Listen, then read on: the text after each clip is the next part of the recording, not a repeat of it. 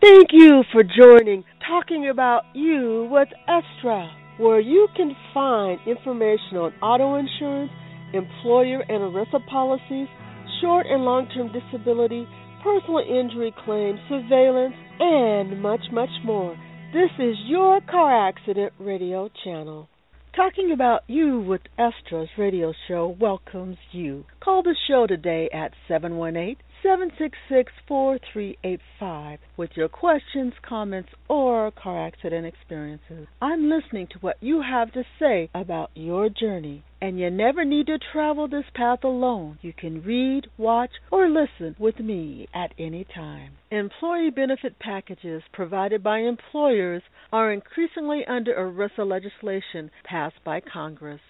The latest act was passed in 1974, and frankly, in my opinion, it's time for an overhaul of this legislation. Employees have few rights regarding the long-term disability insurance, and employers place far too many escape clauses in the contract. What changes should Congress make to this legislation? Employer, employee, ERISA, Congress, and State Office of Insurance Commissioners all participate in the outcomes for policyholders. Let's talk about each of these functions. Thank you for joining me, ESTRA, today for Employer, Employee, and ERISA from Seattle, Washington, USA. Understanding the roles and functions of employers, employees, ERISA, Congress, and state insurance commissioners reinforces the actions and behaviors policyholders experience through disability process. If employers' contracts with employees include escape clauses, laws passed by Congress which favor employers, and state insurance commissioners' powers to enforce fair and equitable claims is bypassed due to federal legislation, this creates gaps in protections needed by employees. ERISA was initially designed with employee protections in mind. Since our country now leans more towards big business, workers being paid less than a minimum living wage, a middle class that no longer receives fair benefits from their employers based on corporate earnings, which they help to create, leaving majority of workforce scrambling for their daily bread, means ERISA now too has its shortfalls. The number of food kitchens in America has been growing in past decades, with far too many people thinking it will not happen to them.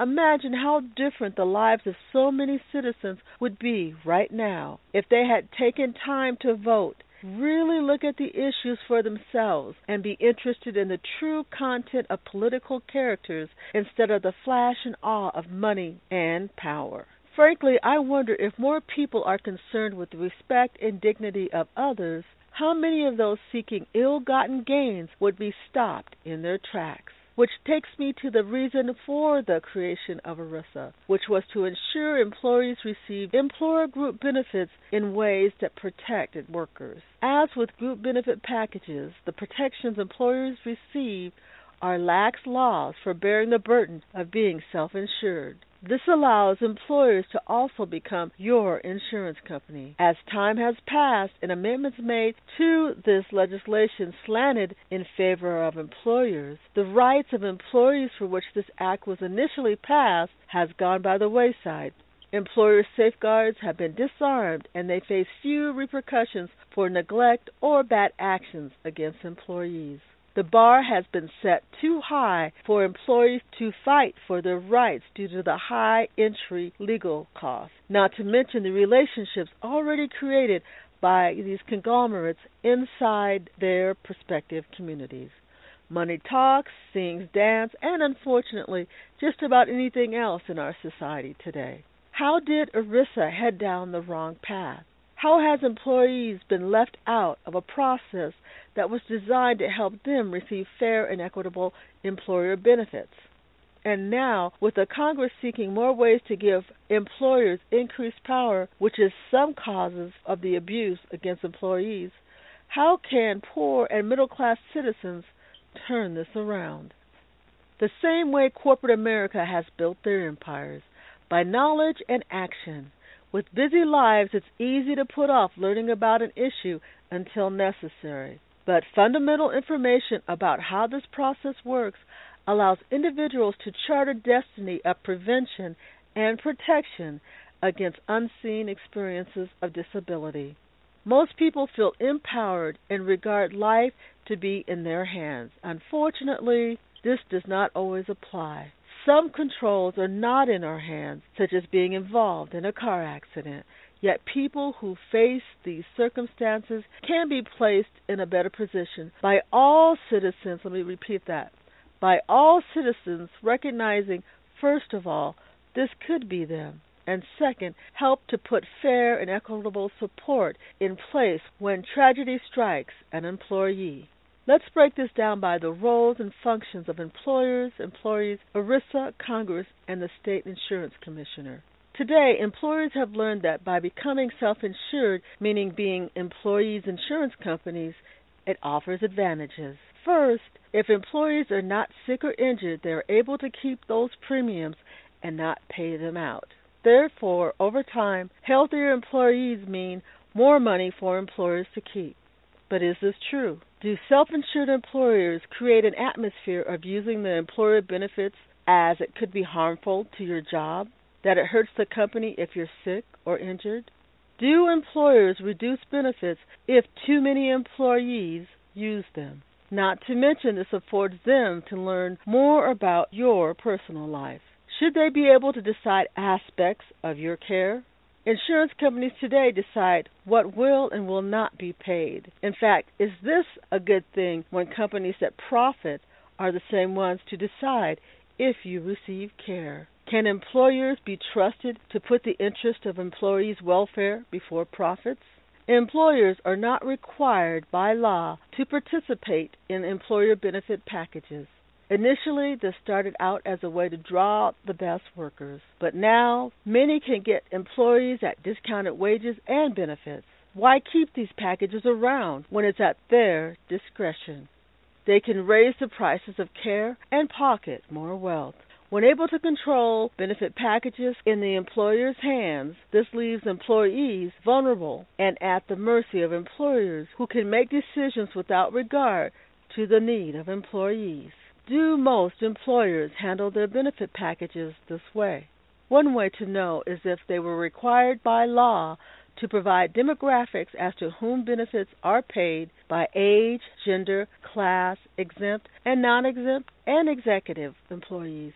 In this way, a true reflection on how self-insured employers pay out claims would be seen and could be evaluated. Employees could also see if who they were working for displayed good or bad faith insurance practices. Furthermore, if employers required employees to apply for Social Security disability insurance, and this reduces the amount they pay out to employees, then the same rules should apply to their portion of long-term disability. What is good for the goose is also good for the gander. In other words, employers under ERISA should not be able to change the rules when it's to their advantage. If they don't believe in the qualifications of SSDI, which is Social Security, then they should pay out the full cost of their long-term disability policies. This, of course, would be fair to their employees. Employees being able to afford daily living expenses by receiving both their SSDI and their employer long-term disability would change lives. Isn't this how they treat executives? Don't most of them come out being able to survive off the benefits provided by these corporations? Is it only the poor and middle class with fewer resources that are treated differently? Why? Because government officials have given corporations the upper hand instead of an equal one. Only by revoking legislation which created this unequal footing can employees expect fair and equitable opportunities to receive employer benefits upon filing a claim. Employer contracts have clauses which often eliminate claims in order to allow them to choose whom they will pay benefits to and whom they won't. Some will use surveillance tactics to intimidate and harass employees to scare them into giving up upon the request for benefits.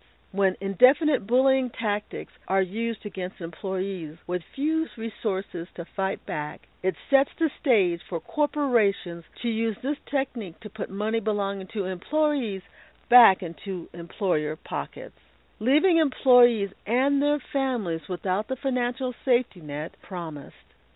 Some actions by employers may not be on the up and up with employees. Many employees are open with employers because of working as a team with similar objectives. However, when it comes to employer benefits, they have something to lose, and the employee, from their perspective, has something to gain.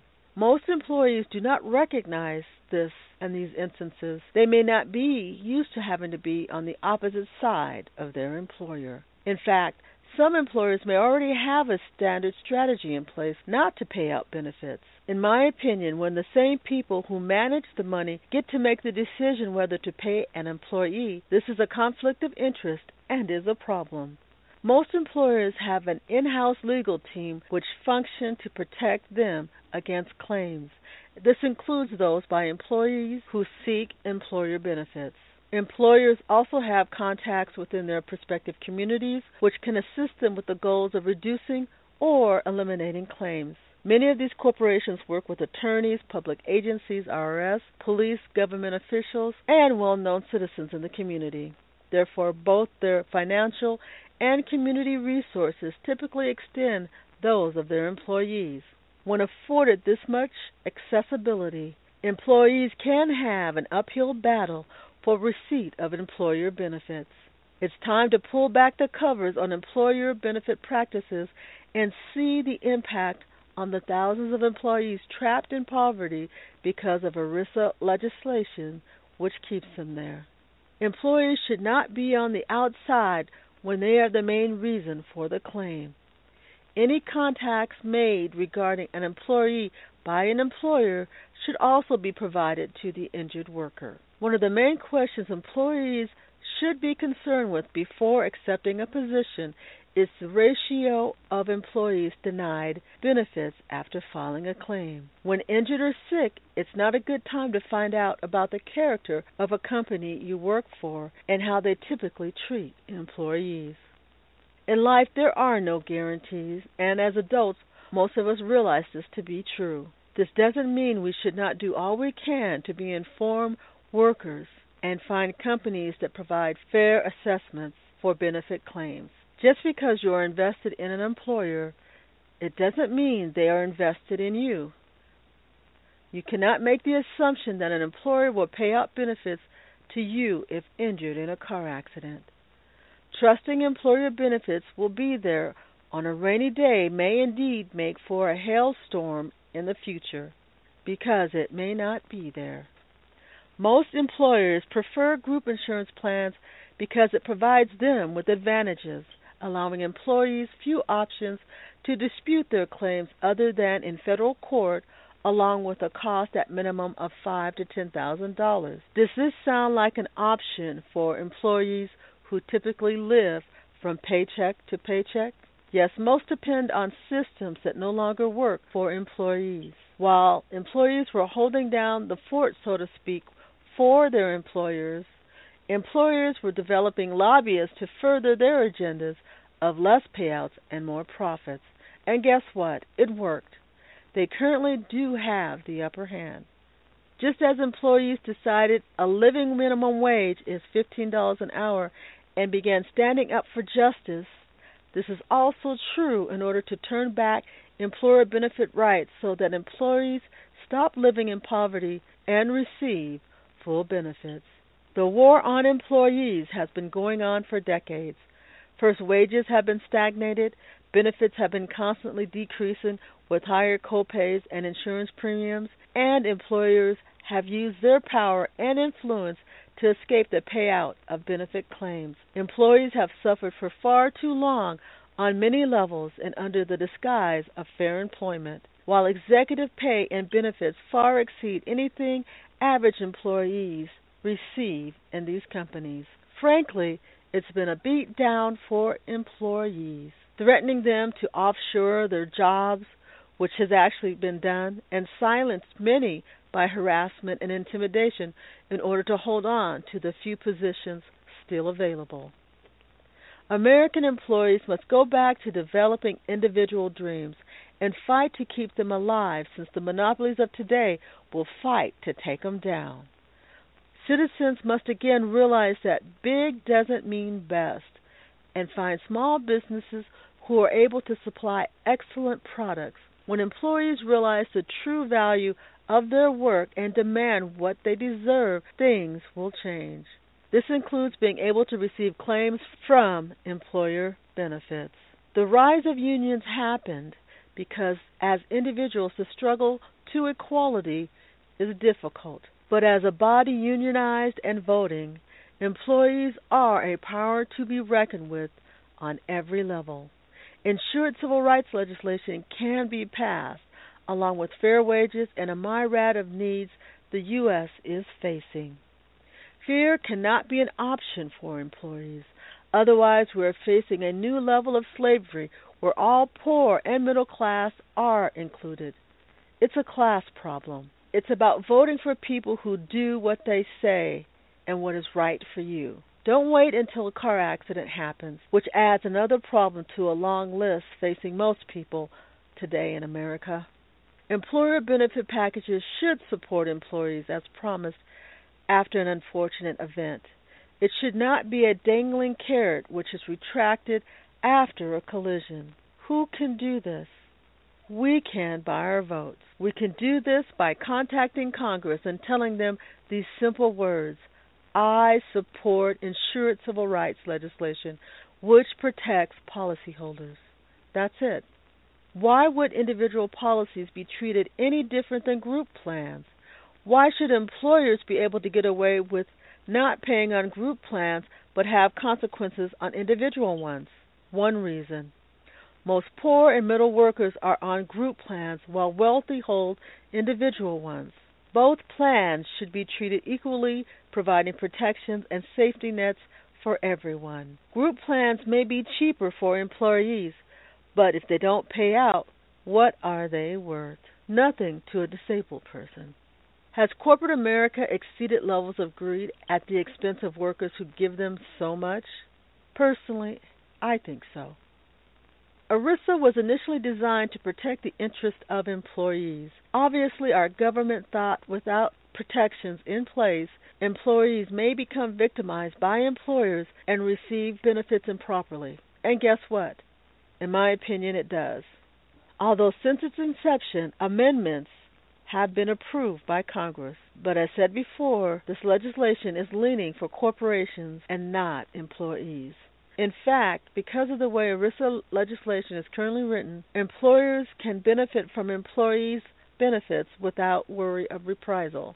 Being a self-insured employer under ERISA means employers decide who will and who will not receive benefits under the cover of an insurance company that carries out their request, which also provides them with more information about employees, which frankly opens this door even more with company health fairs. When employers control wages, career paths, health, life, and disability insurance, this provides them with excessive power over the lives of their workers. ERISA for self-insured employers must change. The Department of Labor tracks the volumes of claims by self-insured ERISA employers. An investigation on how employee benefits have been denied by employers needs to be done by the Department of Labor. How many of their employees have been denied claims or terminated benefits at strategically available times means taking advantage of clauses placed in their benefit packages. How are these claim denials broken out by gender, race, class, exemption, non-exemption, and executives? Has the Department of Labor contacted employees to get their input? What kind of investigation and audit controls are in use to protect employees under ERISA legislation? And more importantly, what is the role of the Department of Labor in protecting employee benefits? Congress receives updates on how well ERISA legislation is functioning for employees through the Department of Labor. Are they paying attention to the 1,000 employees living life out in poverty because of the actions of allowing employers to get out of paying full benefits? Have they taken into account using unfair restrictions in their policies to avoid paying out employees? Is the way Congress designed ERISA really working? And are they protecting big business or small workers who depend on them? Currently, ERISA is under federal legislation. Isn't it odd anything Wall Street wants to control is placed in the hands of federal government? Would more decision making be handled better through state insurance commissioner? Or is this due to the federal government being able to handle the vast wealth of these conglomerates fighting against paying the claims of employees? Are these Wall Street companies too big to fail because of keeping Main Street money?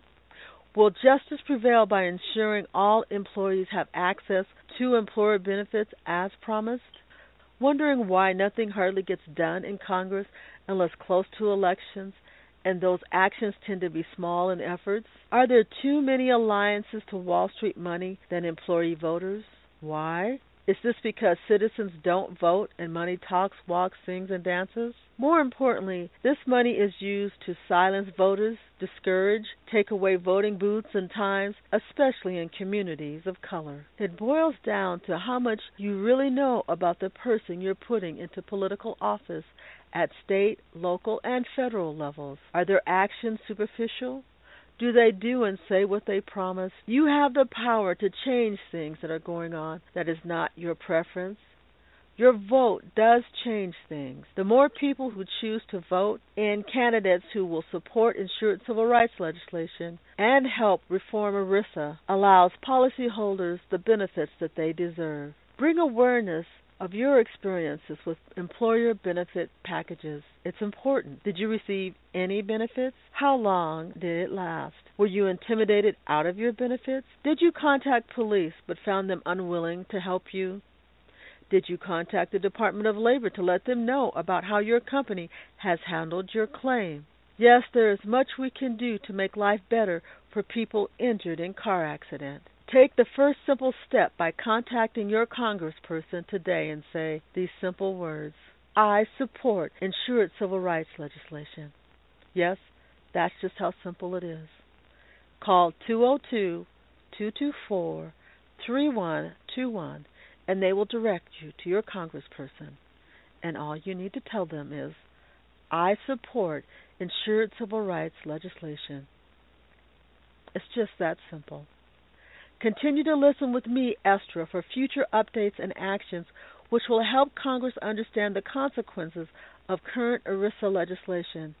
And it's time for real reform, not for more corporate profits, but employee survival. It is up to us to bring forth change, and this requires us to continue to stand for insured civil rights protections for policyholders. Always remember there are hundreds of ESTRA brand car accident information and support tools at your disposal, and many of them are free to use. Select ESTRA's car accident playlist out on YouTube, which contains 11 free videos to show many of the experiences that can be encountered after a collision. Taking on unfair practices of major corporations can make it difficult for policyholders to access legitimate links. Therefore, do not hesitate to type in the link yourself online. For example, if you go out to YouTube, you used to be able to type ESTRA and all of the links would come up. Now, harassers have added many new ESTRAs out there, and some of the links are now buried. So make sure to type in ESTRA's car accident or ESTRA Seattle to find legitimate links.